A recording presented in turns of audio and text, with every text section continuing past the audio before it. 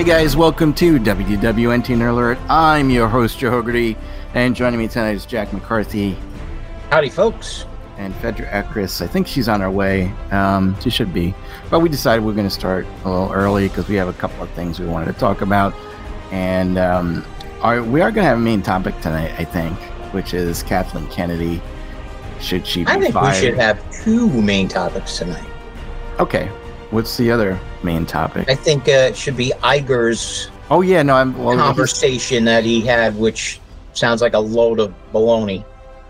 Oh, really? No, I see it. Well, we're going to definitely get into that because I may have a difference of opinion than you with some of the things that he has to say.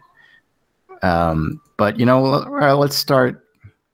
What did you see? Oh, you saw Indiana Jones. So tell me about Indiana Jones and the Dial of Destiny. That was probably the best Indiana Jones yet. Oh, get the hell out of it. You're doing that just to piss me off. Well, actually, my opinions of it, I'm sure, were not as severe as yours. By no stretch or means is it a great movie. However, I didn't think it was as terrible as people were making it sound. Like, I went in and truly preparing to be pissed off by this movie, and I wasn't. However, that being said, like I said, it wasn't a great movie, but I liked it better than The Crystal Skull, because that had so many things that I found wrong with it that I don't even watch that when it's repeating. I think I'd rather watch C-SPAN. But both of those movies are leagues away from the first three movies. Oh, absolutely. Absolutely. But like I said, this one, I didn't hate it as much as I thought I was going to. The goddaughter, Phoebe Wallace, whatever her name is, Fleabag. Yeah, Fleabag. She's just unlikable. Yes, exactly. That's everybody walks away from it and they say the same exact thing. She's I didn't find her like people said, oh, she's a Mary Sue, and she shows him up at every turn and puts him down. I didn't find her like that. It's just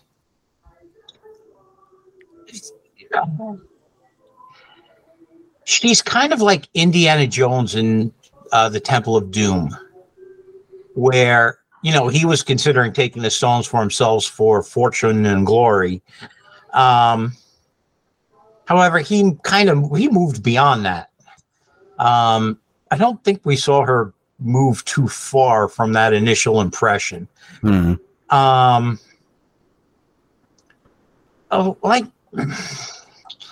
Like I said, it's just I don't find her likable.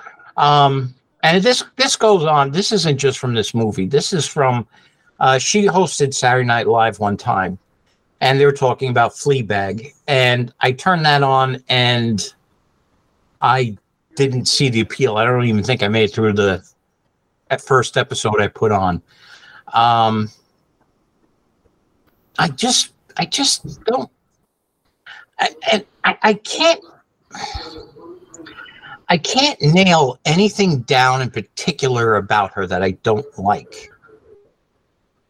I can, but she's just not. And from what I've read about her being in this, part of what got her in is that she comes in and she does like script doctoring on the fly, and she makes good suggestions. Suppose depending on who you ask. That she's that kind of talent, which is a talent that you can come in and you can say, hey, you know what? This doesn't work better. Let's try that. Which, I mean, look, Robert Downey Jr. made a whole second career out of that with Marvel. A lot of his stuff was ad-libbed from the way he delivered it and changed stuff all the time on the fly. That's a definite talent, but I I just don't see the appeal.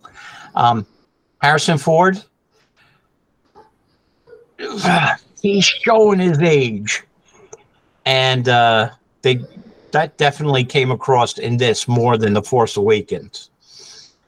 So maybe it's for the best that we've seen the end of Indiana Jones.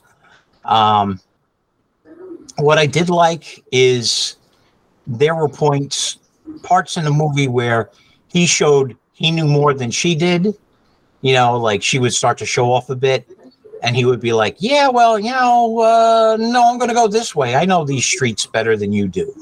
You know, when they're having a little golf cart race or whatever. You know, so I think that was a kind of a play that went back and forth a bit.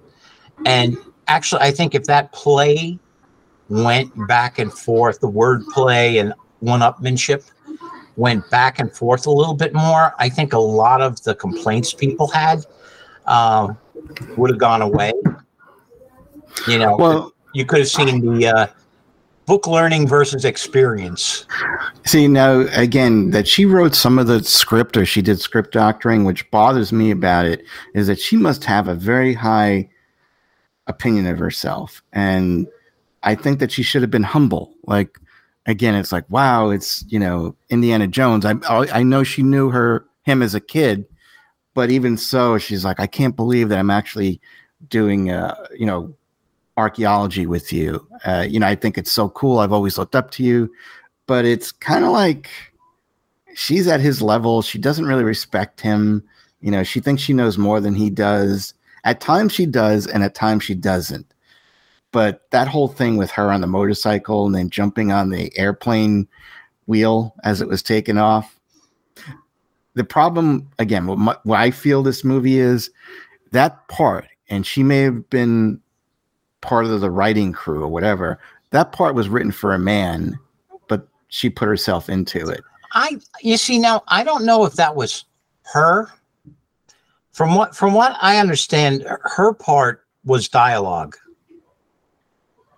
Even so, I'm just saying that I don't think set pieces or like major action sequences, I don't think that's her. I think that's the director, the screenwriters, catering to, we have to show how strong of a woman she is. I think where she was more involved was the banter. You know, like at the one point where he says, you know, something like, what do you think you are? And she's like, glamorous, witty, intelligent, you know, like successful, like that kind of banter. I think that's where her part came in. And actually, I thought that was kind of funny because it showed just how full of herself. But that's the whole thing, though. But if she would have, like, I think she was in one of those tuk-tuks and he was in another one at that point. If she would have crashed into like another tuk-tuk after she said that, now that would have been funny. But they didn't do that because they wanted to show that she was so on top of her game. I mean, right. You know, she has to have some humility where she kind of makes fun of her character, and she really doesn't. Like, even like when they're climbing up that wall and she passes Indy. I think humility is the wrong word. Like I was saying, the banter, the back and forth. Yeah. Like you were just saying, I think the character herself could have still seemed very cocky, but have crashed. Like, even though she's so confident and full of herself, she still messes up from time to time. I think if they showed more of her messing up, where she thinks she can do it, and it doesn't work out. Like I said, I think that may have made her more likable. Well, again, that's the problem. At times I felt Indy wasn't likable either, because he basically became a loser because Marion left him for a dumb reason. I kind of, and that's the other part. Like, they kind of went a little overboard with, you know, the scene of him and sitting there in the t-shirt in a chair and getting the bat and knocking on the kid's door next door. That reminded me of me. Like I could definitely see you in a few years like that. I could see you like that now. Yeah, like last weekend. Okay. But yeah, like that part they went a little bit overboard. Like the whole thing where he's retiring and they gave him the clock. You know, I could see the way he just gave it away. I thought was just very callous. I think the Harrison Ford we knew that had worked with these people and knew them would have had a little bit more affection towards them, and affection towards the gift that they gave him as he was retiring and leaving them. So yeah, they went a little bit overboard. And granted, we know Harrison Ford is a bit of a curmudgeon to start with, but I think they made his character a little bit too much of one. Yeah, he just didn't seem happy with it. It's sad. But yeah, at the end, I kind of liked that Marion came back. Yeah, I would have. He could have done better. Yeah, but she was always the one. Oh, and then they did then with the little bit with the hat drying on the line, and then it goes into the little circle and he pulls it back. I thought that was a cute little touch to end it.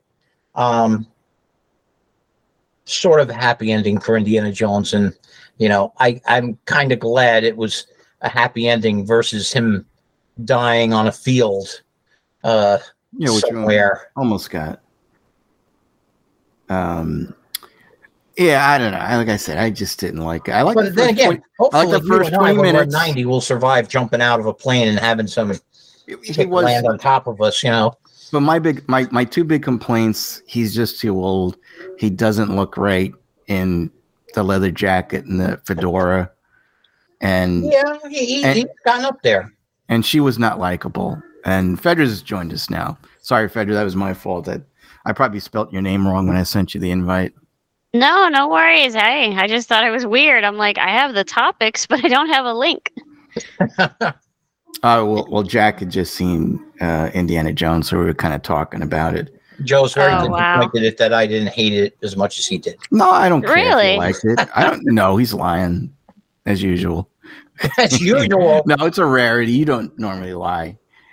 But now we just had a difference. Actually, we had the same opinion, but he liked it more. That's the whole thing. Yeah. She was annoying. He was too old. Sorry, Joe. No, I'm saying she was annoying. He was too old. That's what he said. What did you rate it overall? Yeah, what did you rate it? Overall, I would rate it probably about a 4.5. And I didn't like it, and I rated it higher. Yeah, but that's you. I don't think you understand how ratings work. No, I don't think you understand for example, how ratings work. Crystal Skull, I would have given about a 2. Wow. By comparison, this was so Skulls is worse than this. 4 and a 5. But a 4.5 is like a 2.25 out of 10 out of 5. That's not a good score, Jack. It's not. Yeah, it's not. It by no means was this a really good movie. Oh, so your point is that you liked it better than Crystal Skull. My point is I liked it better than Joe sounded when he was reviewing it. And as I said, I didn't hate it and dread it. I didn't feel how I thought I would after watching it. Good for you, Jack. But the first 20 minutes. I read and heard so much hate about it. And I was like, okay, it wasn't that bad. But it could have been worse. Was really good. Yeah. First 20 minutes were pretty good, though, right? That was pretty good. And the de-aging looked, I thought, terrific. I think that's some of the best we've seen. The only thing that throws you off sometimes you hear his old voice, and then sometimes they get it right, like they de-age his voice. But like his very first line. Honestly, I didn't even notice. I can't tell you if I noticed the voice sounding older or younger. I was just amazed at how good it looked and what do they call it? The uncanny valley effect. Yeah, it's Just wasn't gone. there. I thought they did that good a look to it. I thought it was great. Well, you'll see it eventually, Fedra. I mean, I wouldn't suggest that you And run actually, out I and would see go it. more than the first 20 minutes.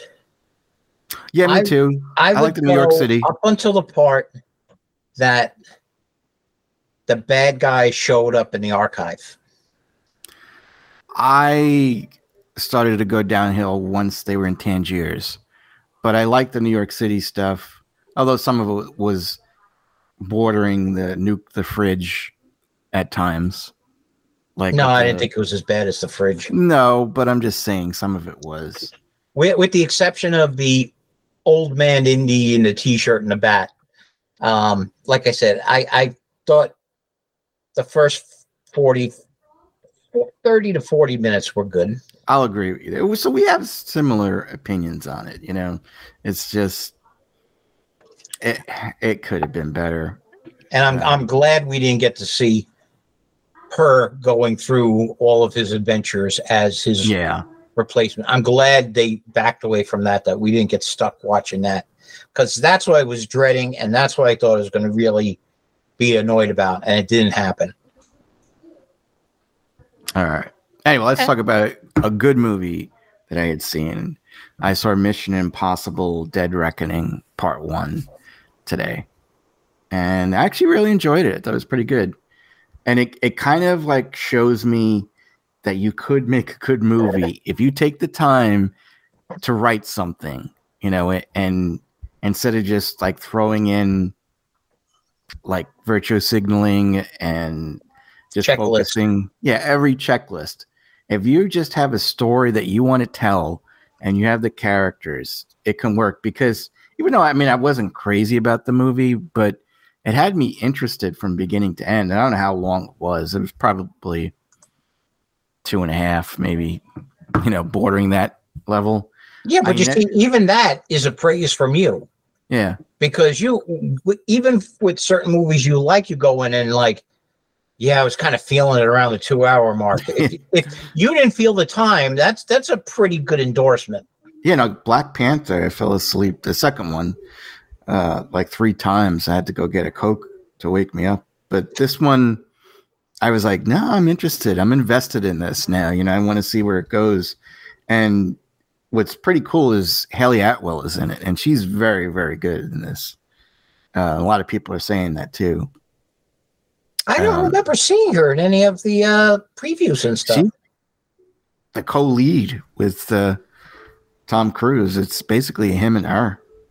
Yeah, but I didn't, like I said, I don't remember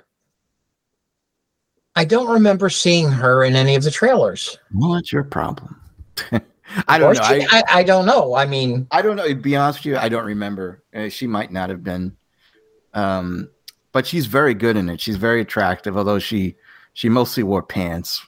But what's good is, like Fedra, what I was saying is that I feel like how they wrote the character of Helena for Phoebe Waller-Bridge in the Indiana Jones movie.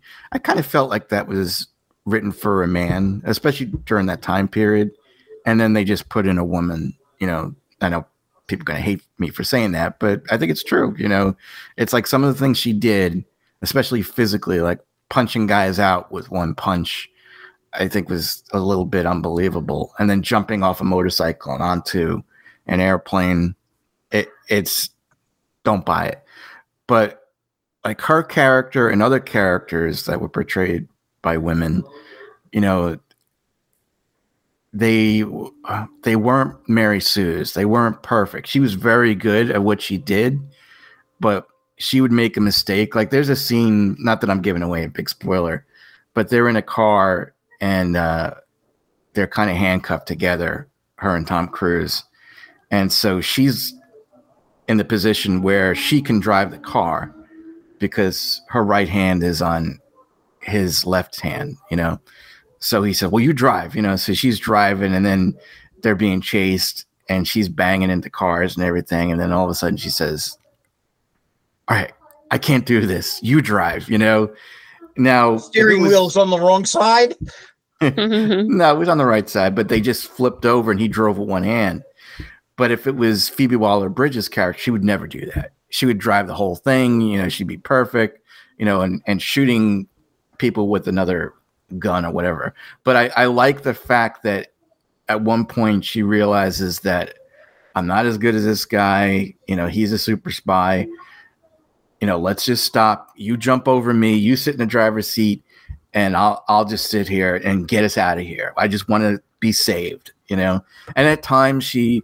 Not that she's a damsel in distress, but they need to rescue her. You know, it's never like, and she's scared. Oh, that's another thing too. It's like they have her kind of like they're saying, you know, you're gonna have to do something, and you might be risking your life for it, but there's a very good cause for you doing it, and so she agrees to do it. But you can tell she's nervous, you know, because she doesn't want to die. She doesn't want to be caught, and it's like that's how a character should be written. You know,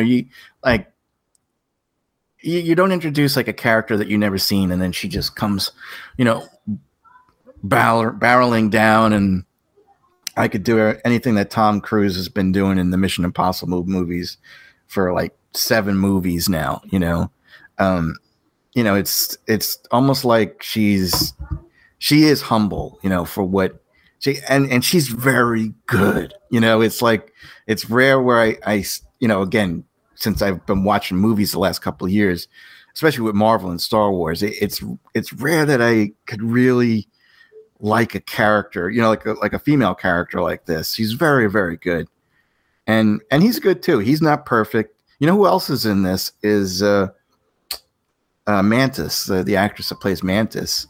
What's her name? Palm something. Yeah. Oh, okay. And she's very kick-ass. Like she will kill guys, but you believe it because you believe that she has been trained most of her life to be an assassin, you know, to be brutal and all that. It's not like she started last week. You know, it's you completely buy into her character, like because she performs martial arts, and you know, like if you get somebody in a certain position, you can break their neck. You know, it doesn't matter what your weight is. You know, if someone weighs 200 pounds more than you, and she uses that to her advantage. And she's just she's a cool character. She's a creepy character. You know, she shows anger, but she's got like a creepy smile that kind of will give you the willies, you know, because it's like you would run if you saw her. She does intimidate you. And when you think it was Mantis that did it, all I can say is go and see it because it's very good. You know, it's not perfect, but I enjoyed it. You know, I thought it was very good. And it's part 1, another part 1. Yep. Yeah, but you know, up front, it's a part 1. Yeah, that's nice.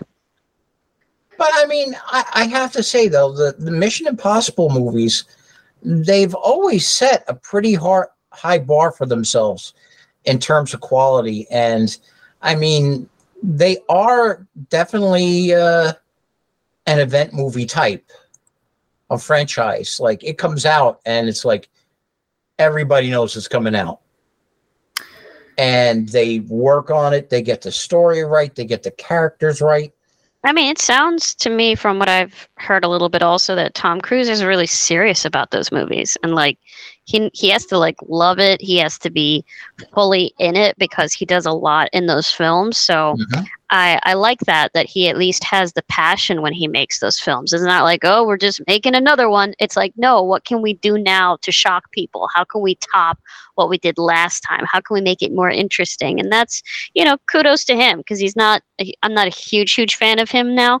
You know, over the years, I really like his earlier stuff in the 80s, but I'm not going to put down what he does successfully. I mean, he's done amazing stunts in these films. Now, see, I'm the other way.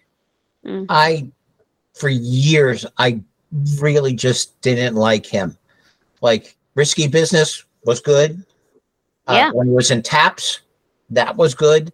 But then for years, like, I just didn't like him in the movies. He just was too. You don't like Top Gun or A Few Good Men?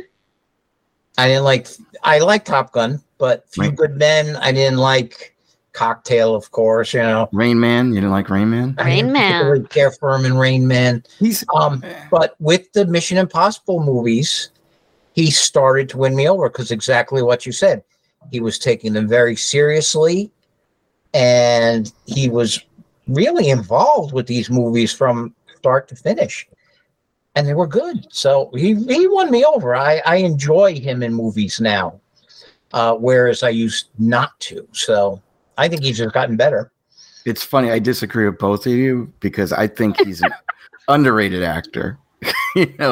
I've always thought he's a very good actor in everything that he does. It's just that because of his pretty boy appearance, he kind of looks like he's looked down upon by a lot of people. But like I felt for Rain Man, he should have gotten the Oscar over Dustin Hoffman. And I just think he's a very good actor. The thing that depresses me about the Mission Impossible movies is that I feel like he could have done more with his career. Kind of like what Cameron's doing with Avatar. He's spending like 20 something years or on this Avatar franchise where we could have gotten so many other individual new story movies, original movies. And like, if you're not an Avatar fan, well, too bad. This is all you're ever going to get to me until they put me in the ground. But no, I like Tom Cruise. It's weird too, because I really like the first three movies, and this is an unpopular opinion. I really like the second one. Probably John Woo, that was great. Yeah. But a lot of people don't like it. The second one was it kind of like predated COVID, because the whole thing was that this corporation came up with a virus, and it was going to kill like millions of people, and then they had the vaccine, and they were going to make money off of the vaccine. But it was manufactured in a lab. This super virus that would kill people in like 48 hours or something like that, or you had to have the vaccine. But it was really cool. There was a lot of good action. But I saw it recently. Biggest problem is so much slow motion in it.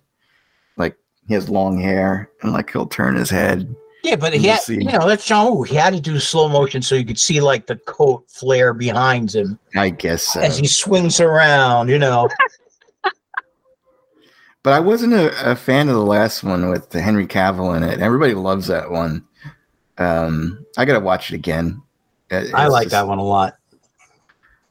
But I will say, too, what's interesting about Tom Cruise's character, Ethan Hunt, he's surpassed James Bond in the movies. I would much rather see a Mission Impossible movie than anything that they've put out with James Bond in the last few years. And again, he doesn't, he's producing, and then the director is also producing the movie. They don't bow to like the woke crowd, like where they're like, well, we need to have a certain amount of women. We need to have a certain amount of representation. One of our characters has to be gay. One of our characters has to be this or whatever. That's not in any of these movies. It's just like, this is a story. These are the characters we have. If you don't like it, don't buy a ticket. That's all I could say, and I appreciate them for it, because it's nice to sit and watch a movie and enjoy it and not be preached to. Not, Amen. like this character was specifically put in there because we had to have some kind of representation that we don't have enough, because, according to a specific quota, we need to have, this gender or this race. That's not in there. Although there are, there's different gender, different races in it, but you don't feel it. You don't feel like they're pushing it on you, because it's just such a well-written script. Have you seen the trailers? It's basically about, I don't buy it. It's this AI becomes sentient, like and it's kind of, I guess, what they're worried about now is that AI is becoming too, sentient in reality. I think we're screwed with those. Oh, you do? I am one of those guys. Yeah. I've read enough science fiction stories, What, you think they're gonna like attack us or at some point?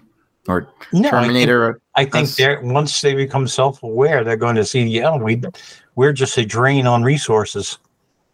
Yeah, we'll be just as dispensable. Yeah, it's like the Matrix. Well, it's like, I mean, I'm sorry, but most of us treat cattle the same way. We just bag them, tag them, feed them, kill them, move on to the next. So they'll, with their amount of consciousness, I don't see why they wouldn't think of us the same way. I thought you were going to say like the cattle were going to start attacking us. Well, we kind of deserve it. We've been killing thousands of them per day for years, but they taste so good. So damn delicious. Right. It's good. Like I said, it's. I hope it makes a decent amount of money because it deserves it. And you know what? I think it's going to make it's going to do well. It's good stories. They're typically quality movies. I haven't seen it, but like I said, from what I've seen in the last ones, these arguments that we're hearing from Warner Brothers and Disney, those arguments aren't going to hold up against this movie. People are going to come out. They like the characters. They like the stories they've heard before. It's going to get good. It already has great word of mouth. People are going to turn out. You put a movie out that people want to see, they're coming out. And I think it's going to have a great weekend. And I'm not saying Tom Cruise isn't crazy, because he does have some like weird things that he's said in the past. But I think he's grown up too, in a way, because he did this with Maverick, I guess, last year, where he comes out and he thanks the audience for coming to see the movie, before the movie starts. And he, thanks them for seeing it in the theater. And that, he says that we do these movies for you. We hope that you're entertained and all that. And it's just nice to hear an actor do that. Like, I can't imagine Gwyneth Paltrow doing a speech like that. Or Brie Larson. No. Yeah, I don't think so. I also, you know what? I with Brie Larson, though, there's been a concerted effort to make her more likable. I wouldn't be surprised if they made her go out and do one of those. Once they start doing the press tour, you're going to see the real Brie after a while. She's going to get annoyed, especially when it gets bad reviews. She's like, well, who reviewed it? White men? I don't know. I like I said, I think we're going to see a different Brie Larson on this press tour. I don't know. She got kind of annoyed last year when they were asking her about the Marvels. And anyway, screw Brie. I wanted to say too, I was in Orlando and I saw Spider-Verse again, Across the Spider-Verse. And it's a very good movie. And it's like, those are two good movies that I've seen this year, where it's very well written. It's well acted. Some of the stuff is a little annoying for me, but that ending part is so like where it leads up to it. It's really very smart. I'm just tired of the whole multiverse crap. I just wish they would abandon that, but it's still a good movie, and I'm looking forward to the next one. They have a good hand on that franchise, on the Miles Morales stuff, because the first two movies are very good, and I have a feeling the third one's going to be very good too. Anyway, what about you, Fedra? What have you been up to? Oh, you've been in Chicago. Mm-hmm. Get pizza? Yep. Had some good food. I watched a really bad movie, actually, called 65 on Netflix. It was like some sci-fi with Adam Driver. I was going to watch that, but then I... Don't. Yeah. It's about dinosaurs. Save your time. Right? Yeah, it's a very sad film. Very sad. It's like... I didn't watch it. It's like... They get hit by an asteroid. They land into Earth millions of years ago. They have these sci-fi weapons. They have to get off the planet. They fight a bunch of dinosaurs. They struggle. They find the escape ship and they get off the planet. The end. All right, thanks for telling us the whole story. It's really nothing. No, like, I wasn't going to see it. Like, that's like stick structure. Like, ugh, I was very unhappy. Yeah. The trailers didn't do anything, and I think the name really didn't help either. But I will say, I binge watched a very nice show with my mom and my sister. And I just want to share it because, you know, my mom says all the time that I'm not a patient person. So I'm going to tell you on this. While we binge watched this show for 5 hours and 10 minutes, I unraveled 5 necklaces for my mom. I mean, it was all bunched up together, and all these chains, you know what I mean? And she's just like, Fedra, please, can you do this for me? Please. Nobody else will. And Poppy's like, yeah, I tried 3 hours and then I gave up. So I'm sitting there, if you can imagine, in the living room with a needle, binge watching this show called Spinning Out. And at first, I thought it was going to be a chick flick kind of series because it's all girls. No, it actually was really good. Spinning Out is about a figure skater who is bipolar. And it shows you everything that she goes through with medication and then without medication. And what's very interesting is Netflix went so far that every single actor and actress has been a competitive figure skater. Oh, really? So everybody in there was actually doing the skating? Yeah, semi-pro or pro. So it's very dramatic, obviously, as a show, and there's a lot of chick flick mementos. But overall, I was really impressed. And I had 5 hours, so I enjoyed season 1. Let me ask you guys a question. So next week, 2 big movies are coming out. Okay. Which one would you prefer to see? Oppenheimer or Barbie?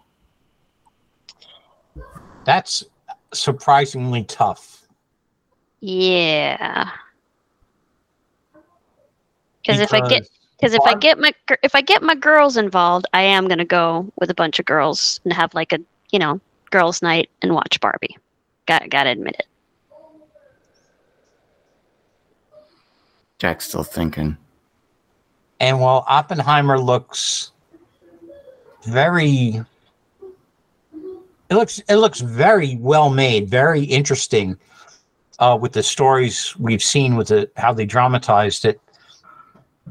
Barbie just looks like it's going to be that like goofy, fun movie. I guess it depends what kind of mood I'm in.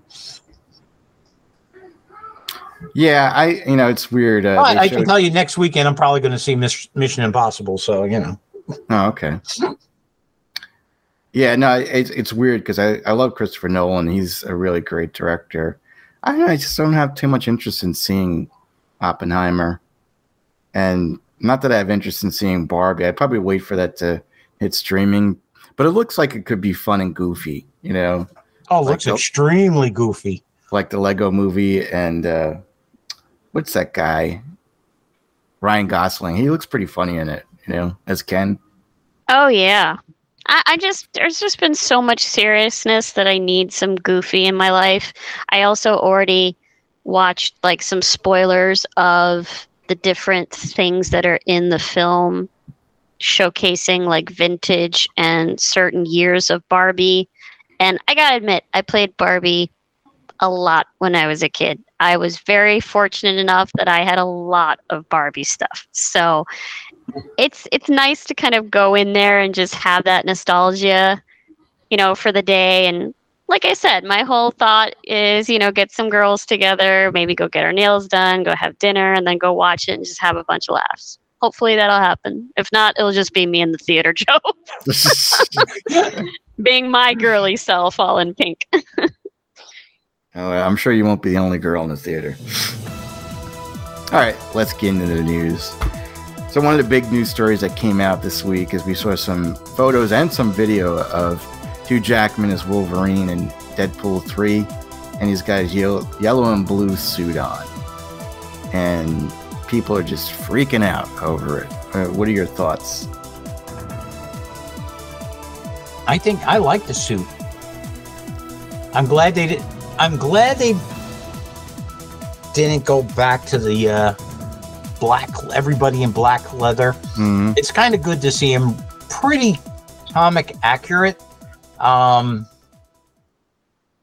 wish we saw pictures of him with the cowl up, but I think the suit itself looks pretty good. Aside from, you know, ... because comic books, I wonder if they're going to have some sort of explanation why he's in like blue and bright yellow. But then again, in this world, there's a guy who runs around in red and black. So who knows? I'm glad to see him in a suit. I am very excited. This is like the closest to the classics that I could see. Mm-hmm. I think I will, you know, say it just for the record that I wish he didn't have the arm sleeves, but I will take it just because I do love the blue and the yellow. I don't know. It really does something for me. And, you know, I hope that this is going to really showcase the brashness of Wolverine, because I know the costume and the outfit is really important when getting into the role. You know, I mean, Ryan's great, but when he puts on that suit, man, is he Deadpool. So I hope that this will take this to another notch, because I really miss Wolverine. You know, it's been a while. And he's a younger Wolverine. He's not the Wolverine he was in Logan. I'm with you, Fedra. I was a little turned off that we didn't get to see his biceps, because I like the color scheme, and it's much better than, like what Jack said, than the black leather that Bryan Singer pushed. But I want to see his guns, and I think part of it is because they're concealing it, because he doesn't want to work out too much for this movie. Although I did see him work out. Mm-hmm. And I'm not in the best shape, but I think I might be in better shape than he is right now. His legs are so thin. But again, I guess it's like he probably said, look, I just don't want to go through the whole diet, the constant working out. I want to play Wolverine again. Is there any way that I can play it without having to do that? And they're like, we'll make you a muscle suit. Well, I mean, and I definitely could see that. It's also maybe what I'm used to. Like, I'm used to seeing Wolverine in a singlet or shirtless, or, you know, or even like his outfit tattered and ripped, you know, like, so this whole like full on suit thing still is awkward to me. Like, anytime I see it, it doesn't matter what film, it just doesn't look right, in my opinion. I mean, he's kind of supposed to be this like raging wolf. So being all clothed up just doesn't make sense to me. My only issue, again, from what I'm hearing, this movie is going to be another multiverse movie.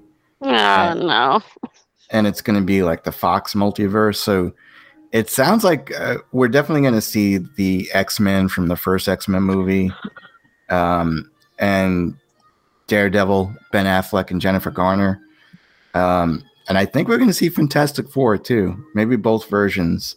Oh, good grief. That's crazy. That's a lot of, that's a lot of cast. Yeah, that's what I'm worried about. I would just rather see a buddy movie with Wolverine and Deadpool than for this other. If it's like short stuff, like, can't remember where that. I think that was in Spider-Man, where it's like 10 minutes of I'm drawing a blank of multiverse. Yeah, Daredevil. I think he was in there for like 10 minutes, right, as the attorney. Oh no, yeah, I know, but this is going to be. I know what you're saying, but Ben Affleck's Daredevil.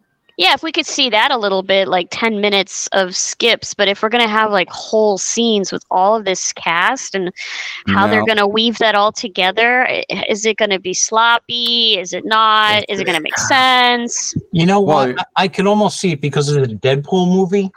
Like the last scene is he falls through a hole in the ground and just lands on his ass into the MCU. Well, what's her name is also in it? Wanda, Elizabeth Olsen. She's in Deadpool? Hmm? Yeah. I think they might be pushing House M a little bit. Maybe this all leads to the X-Men in the MCU, and maybe they'll get rid of the old X-Men, the Fox X-Men. I don't know. I just hope it just seems like it could be too sloppy. Ryan Reynolds is very good as the character, and so is Hugh Jackman. And that's why, again, I'd rather focus 2 hours on them and some other characters, a couple of villains, but throwing in all these people. I mean, they're talking Nightcrawler, Stryker, Brian Cox, Magneto. Wow. I just think it's going to be too much. It's like, it's going to be the whole member berries thing where, Well, you know what? They could have that in there as long as it all revolves around these two guys who just don't like each other and are, just an inch to cutting each other to ribbons. That, they just go from A to B to C, hating each other, but still managing to get rid of these guys that are in their way. So we'll see. And that's got to be an expensive movie if they're bringing back all those people. Yeah, exactly. Yeah. Well, that's my thing. Well, it's a lot like of people really done that much. Well, no, but I mean that's where I'm with, Joe, that they should make it simpler, or like you just said, make it revolve around them too. But the way that they've done things in the past lately, they just haven't been organized enough to have it make sense. It's just been feeling like, oh, let's sprinkle this and let's sprinkle this, and this way we'll get everybody, coming to the theater, because chances are we have one of your favorites in this freaking movie. Yeah, that's true. Yeah, It's but like, this was really? a different crew. I know, but that's so desperate. It's like that kid who invites everybody to the party, Like, it's just like, pick a click, dude. Like, really? Yeah. All right, let's get on to our next big story. And this one broke kind of today, and I kind of sent some of this stuff to you. Bob Iger they renewed his contract for another 2 years. I think he's with Disney till 2026. But we could keep it alive. Yeah. Yeah, good luck. Sorry to joke like that, but no, the way it's true. things are going. The way things are going, they're going to be bought out by some company. I mean, I wasn't able to read everything that you sent, but man, it's a lot. Like, it's a lot that's going down already, and this is just this year. Is. They are really in a bad position. And now, before you came on, Fedra, and before we started, Jack and I talked a little bit about it, and I think we're going to have a difference of opinion here. And I'm going to be a little pro Iger here because he said some things that I was praying that he would say. Like, I wanted to have some of his quotes. He was talking about Marvel and Star Wars. He says there have been some disappointments. We would have liked some of our more recent releases to perform better. At least he's admitting that, It's reflective, not as a problem from a personal perspective, but I think in our zeal to basically grow our content significantly to serve mostly our streaming offerings, we ended up taxing our people way beyond in terms of their time and their focus, way beyond where they had been. Marvel's a great example. They had not been in the TV business at any significant level. Not only did they increase their movie output, but they ended up making a number of television series, and frankly, it diluted focus and attention. That is, I think, more of the cause than anything. And it's true. We're getting oversaturated with crappy TV shows. That word, that's what it is. I don't think there is an oversaturation. I think if the series were good, that they weren't pushing in agendas, down your throat, I would say we'd love it. We'd look forward to the fact how they would go, here's a Marvel series. Okay, here's 4 to 5 months. Here's a Star Wars series. Then go back to another Marvel's miniseries. Then go back to a Star Wars. It's not the saturation. If these shows were written well with good characters without pushing their agenda, which they love, and they've admitted to it, having an agenda, put entertainment ahead of it, I don't think there's such a thing as saturation. I think we'd still be looking forward to every new Marvel series that comes out instead of dreading what they're going to do to characters that we used to love. I think his bit like, oh, our poor writers, we stretched them out and we gave them too much work to do. Baloney. When your writers go out and do interviews, like the guy who wrote Secret Invasion, who considered the comic book was beneath him to even read. Jeez. And why look back at that? Well, your title of your series is Secret Invasion, which is supposed to be based off of Marvel source material. And you've openly come out and said with disdain how you think the source material was rubbish. And you can do so much better than the guys who came up with the whole concept that you're basically readapting, you're coming off on and putting your own angle on. That's not somebody who's overtaxed. That's somebody whose ego is big and you let him do whatever he wanted and nobody reined him in. What they need is a creative editor to say, whoa. Why are you sticking in this race element?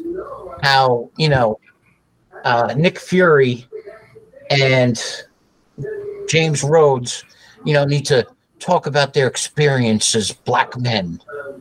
That doesn't help the storyline of the Skrulls invading. That doesn't do anything for that storyline. That's you getting in your little 10, 15 minutes of preachiness in every episode. This is the problem. You need an editor who's going to come in, a story editor or a creative group that's going to say, no, that is not moving the story of the Skrulls invading forward. That's you. That is not the story. And that's the problem. That's what Iger needs to go against. That's what Iger needs to fix to get Star Wars back on track and Marvel back on track. And Fedra, I know you're ready to jump in because I see you looking there, chomping at the bit. The soapbox is yours. Aw, thanks. I just, what I don't like is that they've been telling us what we want to hear. So I don't know if this is just another play of, we're just going to fire these people and now we're going to make changes and, try to give us hope in the meantime as they're still releasing stuff that has, these narratives and these agendas that really just aren't working. I'm sorry. You're on the soapbox, but I'm sorry. Yeah, go ahead. He didn't say he was going to fire these people. What he said was, we need to give them room to develop. But they did fire those people. No, they didn't fire. There's still a lot of stuff coming down the pike. Yeah, no, there's some people, but they did fire a lot of people. They're still firing people. But they probably fired. They probably fired the poor production people who have to put this together, or the office workers who have to figure out how to get everything needed for this production. Those are the people who go. The screenwriters and the people who have the vision, in quotes, those are the guys who always seem to stick around, always seem to get saved. And those are the people he's saying, I've been working them too hard. Yes, they've been putting out garbage, been putting out crap that nobody's interested in. But, we're going to give them a little bit more time to develop it. It takes time to grow roses. But here's the thing. To grow roses, you need to spread a lot of manure on the bushes. We've seen plenty of manure, and does this mean we have to wait until that breaks down to get a little bit more? It shouldn't be.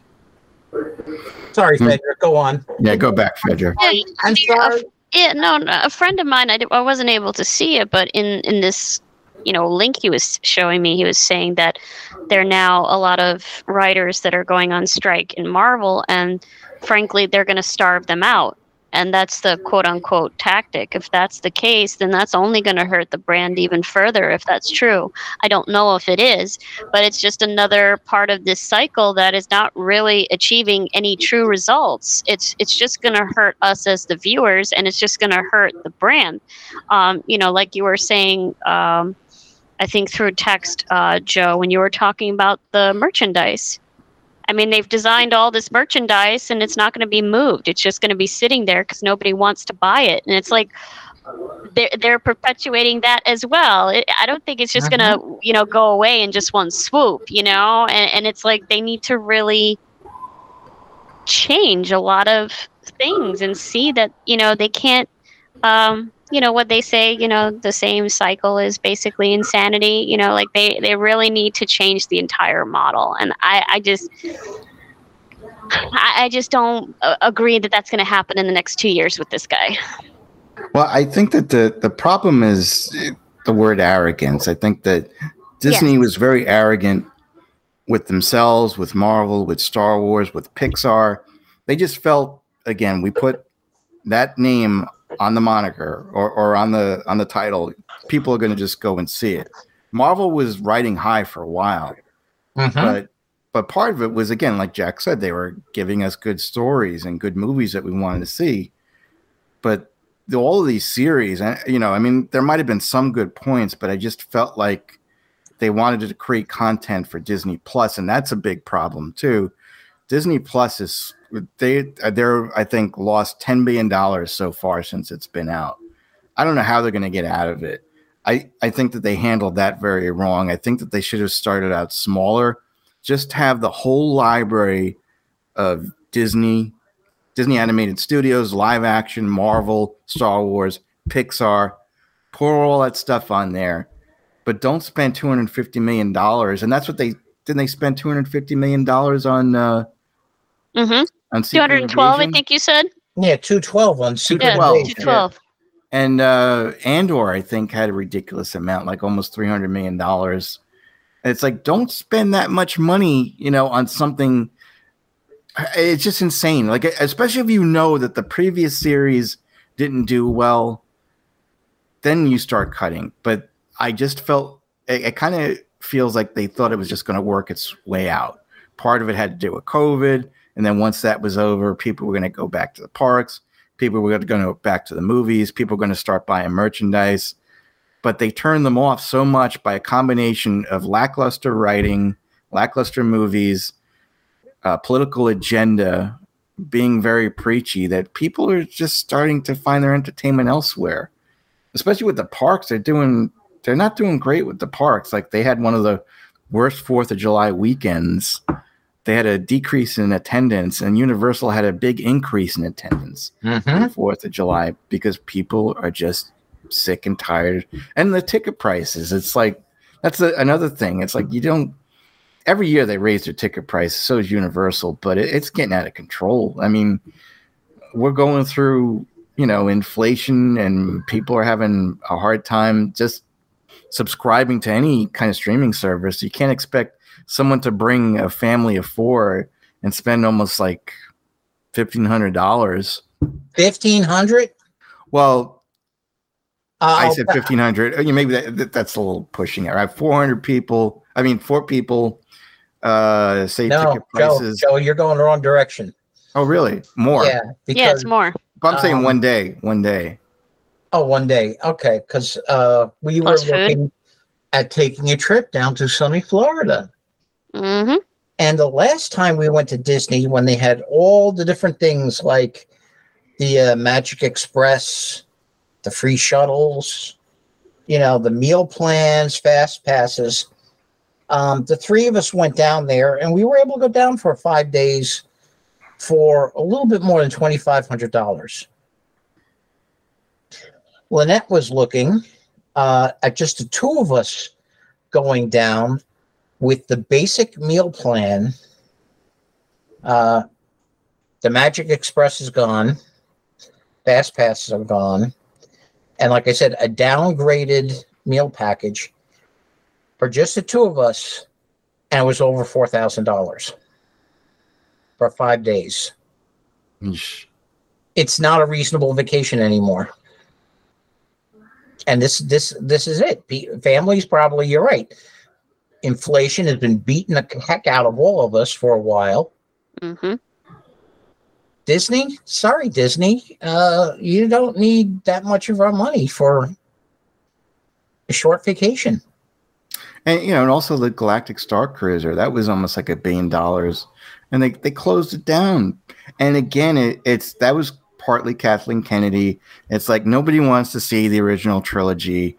They want to see the new characters. They want to see Rey. They want to see Finn, Poe, and people are like, no, we want to see the original characters, And then that looked like a mess. I mean, it looked like medieval times, but in space at times. And for you to spend $5,000-$6,000 for a couple of nights. Hey, medieval times is still fun, but that's but they have less. But it costs you less per person per night. Yeah, costs you less. No, they're just making mistake after mistake, and what bothers me with Iger though is he's getting paid a crap load. I think, how much was it? Is it $60 million for 2 years, or? And he's laying off all these people, so he makes $74,000 a day. Because he made he made huge enemies with a lot of people by saying this one thing. He said that he felt that the writers and actors are not being realistic with the strike, and it's very disturbing to him. He thinks they all need to go back to work, and he's against the striking. And you don't say that in Hollywood. Even if you think it, you don't publicly say it, because Agreed. you will be attacked by especially the woke crowd. Like they won't go to Disney after that. And that's the one you're trying to bring in. They will not go to Disney after that because they are supporting, these writers and these actors and all that. But I didn't realize this. Well, I'm just saying, like, some guy tweeted, he goes, so Bob Iger makes $74,000 a day, and the average writer makes $69,000 a year. That's a lot of friggin' money. I mean, as far as I'm concerned, for a writer, especially when you see the writing that we've seen on Disney Plus. I mean, do you think they deserve $69,000 a year for the crap that they put out? I don't know how long. I mean, I don't know if they're writing every day or if it's a couple of times a week. I don't know how writing works, but I think they're overpaid. Well, I mean, here's the thing, though. You're saying like how the woke are attacking him for making this money. Okay. How many CEOs are making ridiculous amounts wages all across America? So you can't fault him for going after and making what people at his level make. You can't look at it that way. Plus, you're saying, oh, they're going to attack him. He's going to piss them off. Well, you know what? These people, the woke and nutty, are going to attack him. But you know what?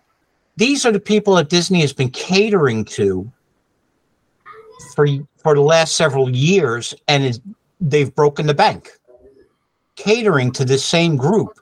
So maybe Iger's like, you know what? You're going to be pissed off at us, whatever we do, and trying to placate you. We've put ourselves in a hole. Maybe he just doesn't care. And honestly, I could almost see that point. He should really, we laugh when politicians always talk about, getting back to family values. But you know what? Iger has to start catering back to that to get people back in the park, butts in the seat. Yeah, I mean, there are still a lot of people that. That's who he's got to start going after, to not catering to the woke left. It's a good point you're making.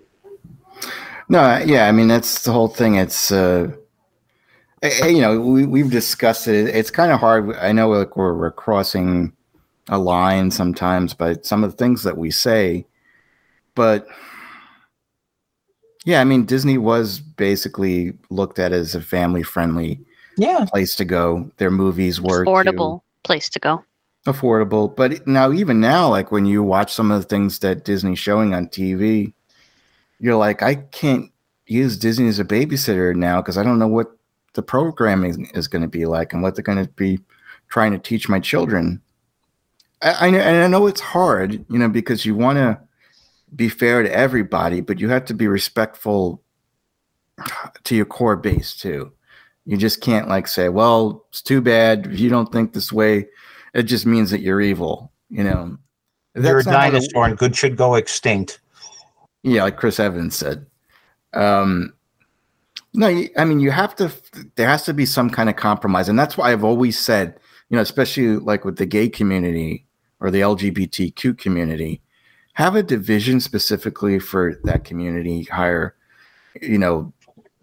writers and actors, directors that are all part of the community, do animated movies, but specifically call it something like Disney Pride, where, again, and if it's a hit, I just want to see a good movie. I mean, if it's funny, and it doesn't matter, what sexual orientation the person is, if it's a good movie, I'm going to go see it. And, but it's what they do sometimes is Disney tries to think that the world is like this, like everything is peaches and cream, except for we'll have one enemy, and usually the enemy is like the far right or something like that. Yeah, it's like, well, they're bad, and it's like, but we're not. So let's defeat the evil person at the end, and we'll all be happy. And the end. They need to talk to their customers. They need to try to see what is it that they want. What is it that we're doing wrong? They have to admit. Well, that's why I think it's a good step that Iger admits that they did wrong. Like, he even says, like, with Pixar, he had said that, where is it? He says there were 3 Pixar releases in a row that went direct to streaming, and that had to do mostly with COVID. And I think it created an expectation in the audience that they're going to eventually be on streaming, and probably quickly, and there wasn't an urgency to see it in the theater. And he says, and then I think you have to agree that there was some creative misses as well. And it's true. Like, the last 3 or 4 movies were not that good. And at least he's admitting it. I give him credit for that. And it kind of gave me hope, because I think that, well, maybe he realizes, look, there's going to be no company unless we start to change things in the right direction. We can't say, well, we're Disney. That's why you should come to the parks, and that's why you should see our movies. You have to realize that there's something that's driving the customer base away. The Star Wars fan, the Marvel fan, the Pixar fan. You want to have them come back. Look at your history and see what made people. Because I still watch Pixar movies, the old ones, Monsters Inc., Toy Story, Up, Ratatouille, and I love them. I just do not get tired of them. But it's a struggle to get through something like Luca or Soul. It's just they need good writers. Well, I mean, I liked Soul, but it was a one and done. I don't think that movie has rewatchability. It doesn't. It doesn't. I mean, like I said, I thought that was good, but I wouldn't sit through again. I just hate the afterlife stuff. I like the stuff when they're on Earth, and he's a piano player, he's a teacher, and he wants to get in a jazz band and all that. That I find very entertaining. I love the music and all that, but the weirdness of the afterlife thing, and you can tell they were trying to push the fact that, there's not necessarily a God, there's no Christian God, there's reincarnation, and that they were doing it to piss off people. you know, whoever the Now, I writers like were. the weird afterlife stuff. I didn't. And I thought there definitely was heaven because, you know, that was the staircase going up. There was no And like I hell. said, I thought it had some cleverness. And even their hell was a There was no hell. take. It wasn't necessarily a hell. That was just like, Well, I mean, I remember seeing something like that on, going back forever into the depths of television history, on Saint Elsewhere, where one of the characters went into hell, and you know, he met one of the other characters that from a previous season, you know, and it wasn't all fire and brimstone. It was just the sheer isolation and despair. And that's kind of how they did it in Soul. But like I said, you saw it. I thought there were parts that were clever, but I wouldn't sit through it again, you know, versus even at its worst, you know, Cars. If Cars are on, I'll watch it because it's just funny. It's enjoyable. It's entertaining, you know? but again, like when they did Cars 3, and I was looking forward to it because the animation looked like it improved, but it was, you know, pushing an agenda that the girl car, that she never got a chance because of her sex or gender. And she was held back because of that, even though she was better than Lightning McQueen and all the other racers and that she can beat everybody. They never let her race because she was female. And the best ever. yeah, it's like, why should I watch a movie like that? You know, it could have been such a better story. You know, just they don't have to push that stuff over. That so many people are oppressed. Like everybody is oppressed except for one specific group. Anyway, I guess we should get. Oh, I did want to mention too. He did mention that he's looking to get rid of a lot of their television units, like ABC, FX, National Geographic, Freeform, and ESPN. They'll still have a stake in ESPN, but they won't be like the sole owner of ESPN. I think that's a good idea. But again, what drives me crazy is if they would have followed the plan that they had years ago and didn't get into all this woke crap and this preaching stuff and, you know, the sequel stuff at Star Wars and having Marvel characters, not introducing all brand new characters, not going back to the core that everybody liked, they would never have to sell this stuff. You know, they would be profitable. But now they are hurting because they made so many stupid mistakes and they didn't know when to stop making those mistakes. And like you said, they're still making those mistakes too. Yeah, and I mean the MCU is, when you're looking at a fan base who has had source material for the last, what are they at, like 60 years now? Don't tell me you can't look through some of those old comics and get an idea on how to build a story with those characters that people have loved for 60 years plus. It's like I said, you've hired people who don't like the source material, and they think they can do everything.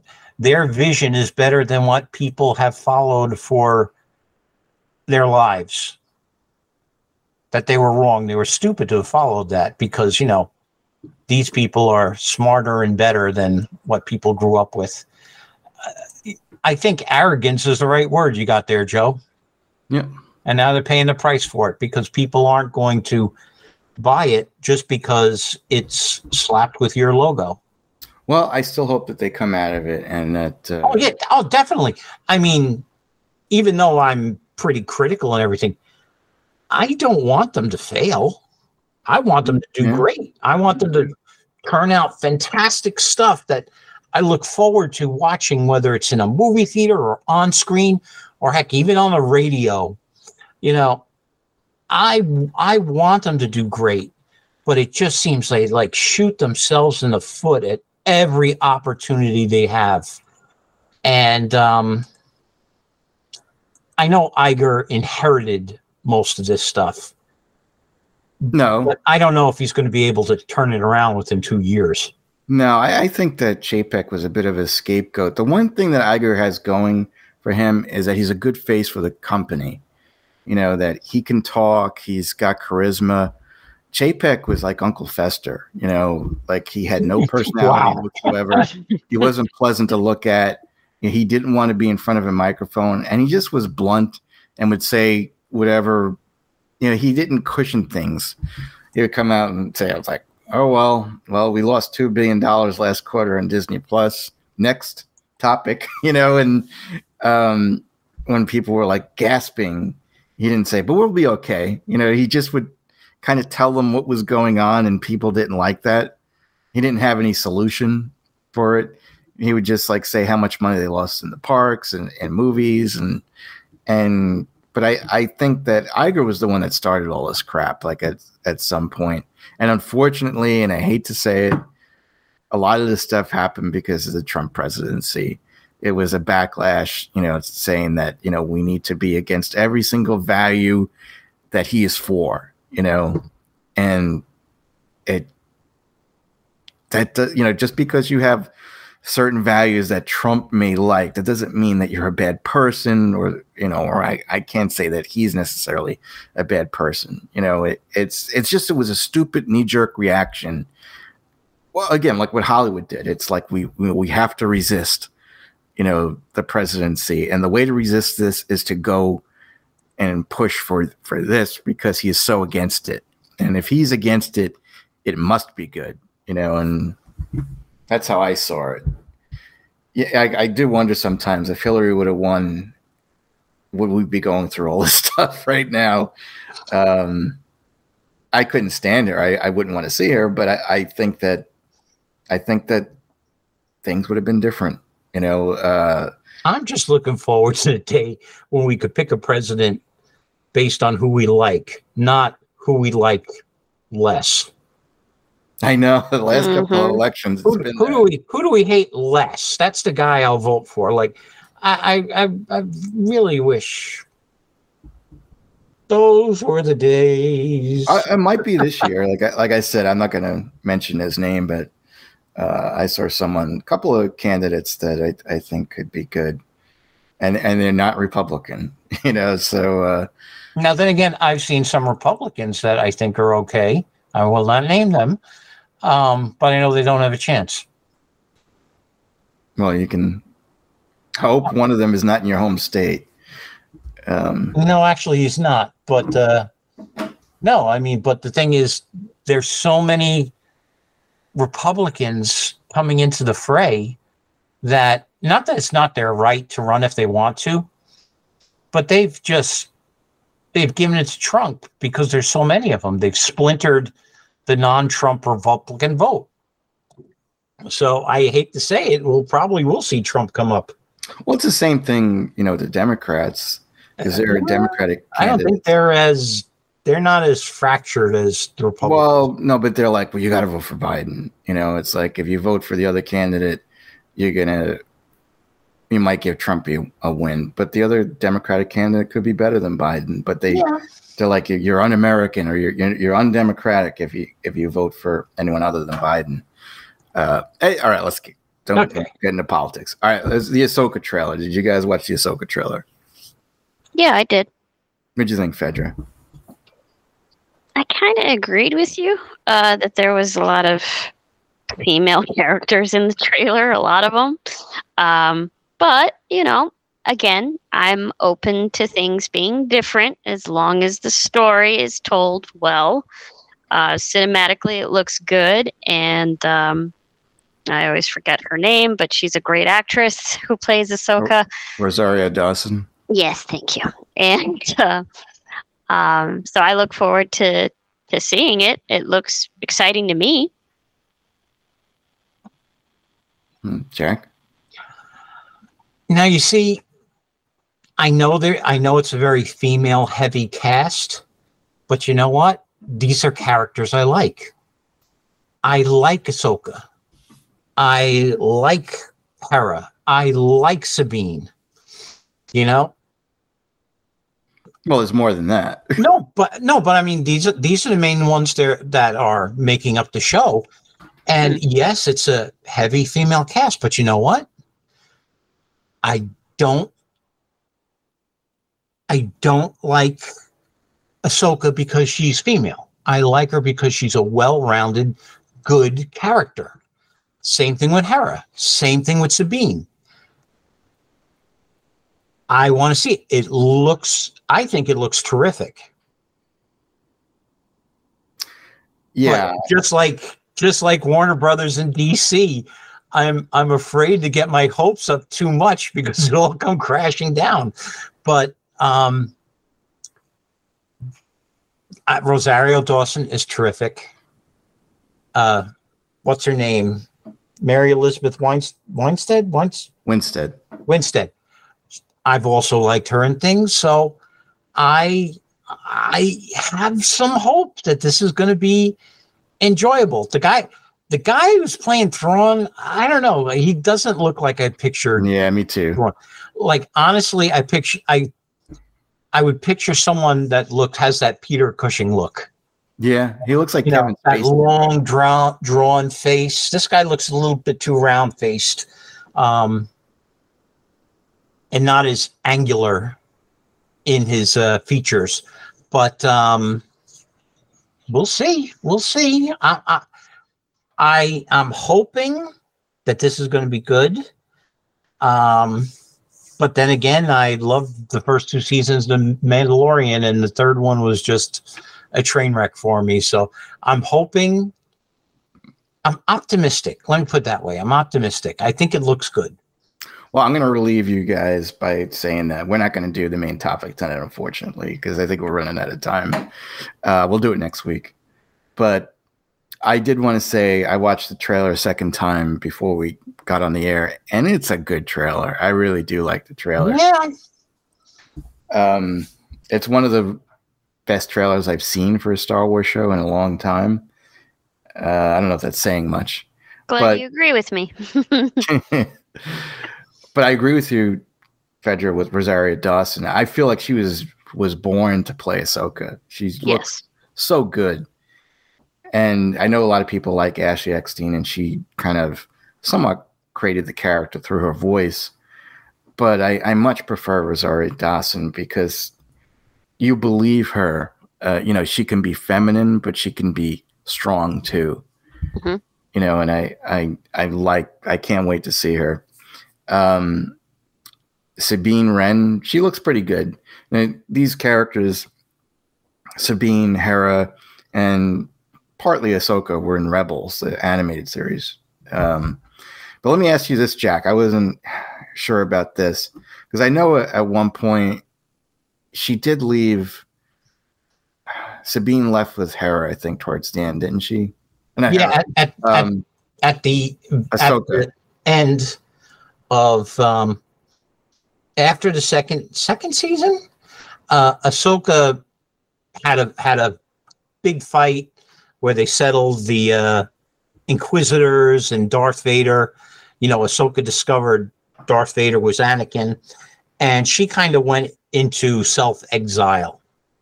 So we didn't see her for up until like the last 5 minutes of the series finale.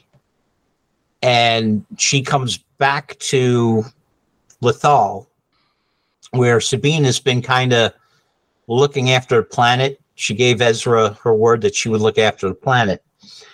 And Ahsoka comes back and says, I've got news. There's rumors that Thrawn survived, and if Thrawn survived, Ezra would have. So Rebels ends. It's already after the whole rebellion has wrapped up. They're in peacetime, and Ahsoka shows up, and the two of them go off in search of Thrawn and Ezra. And that's how Rebels ends. But it never was implied that she was going to be her Padawan. No, it wasn't. But during Rebels, Sabine had gotten the Darksaber. And Mandalore. Right. They did a bit with the Mandalorians and stuff, but she got the Darksaber and she was learning how to use it the same way Padawan would learn how to use a lightsaber. I didn't think she had any sort of force sensitivity, but I guess they can put that in. That wasn't hinted. I didn't catch that in Rebels that she was force sensitive.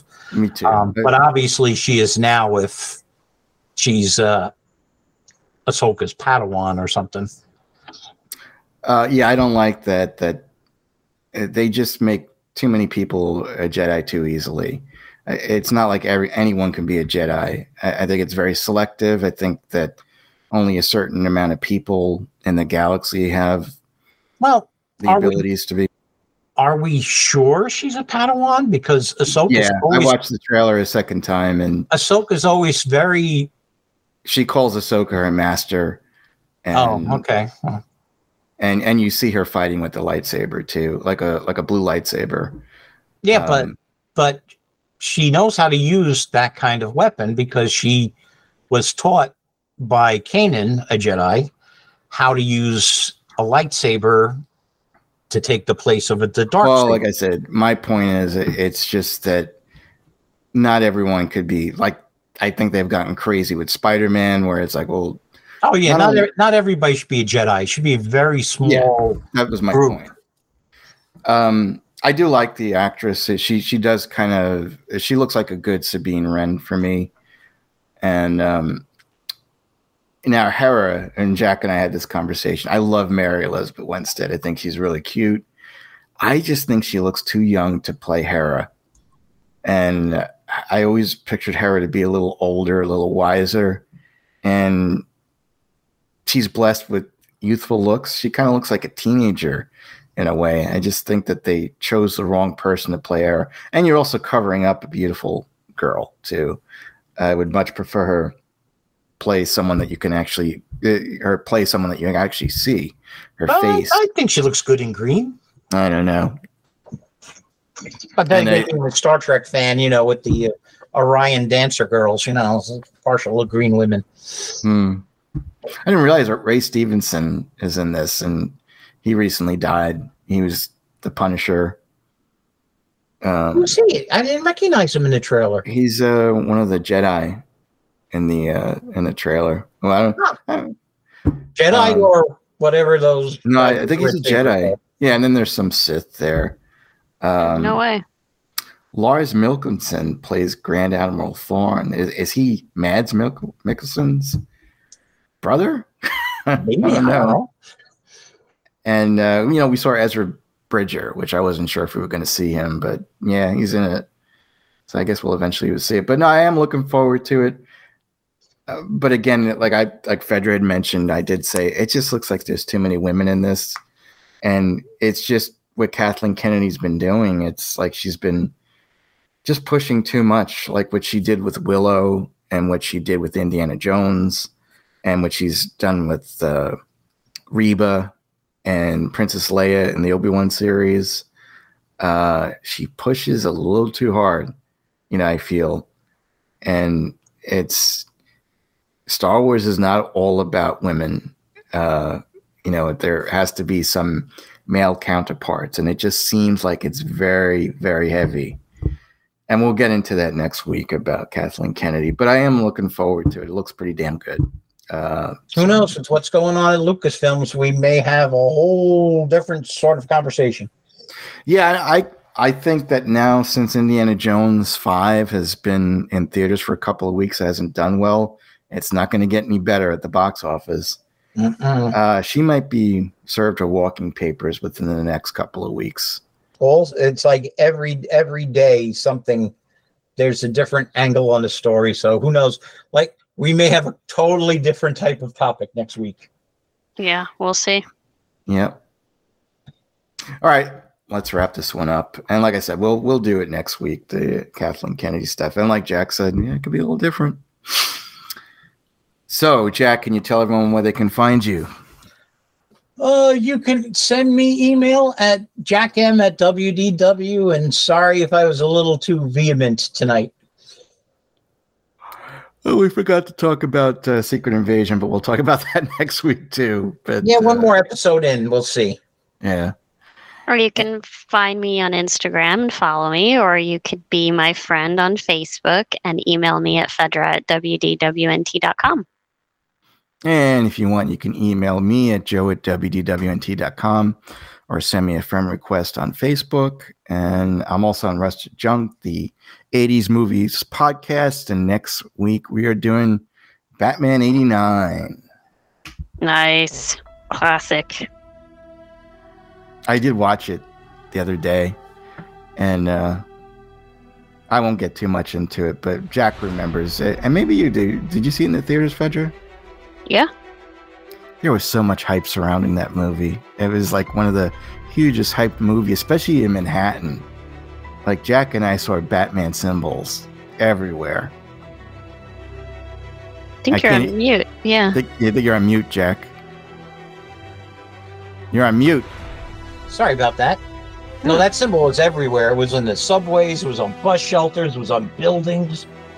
And I worked in Penn Plaza across from Macy's, and their windows were filled of Batman stuff. A friend of mine says that that's his favorite movie of all time. I wouldn't go that far. I know, right? I was like, really? Okay. It's a classic, though. I will say that, you know. But yeah, the acting is not that great.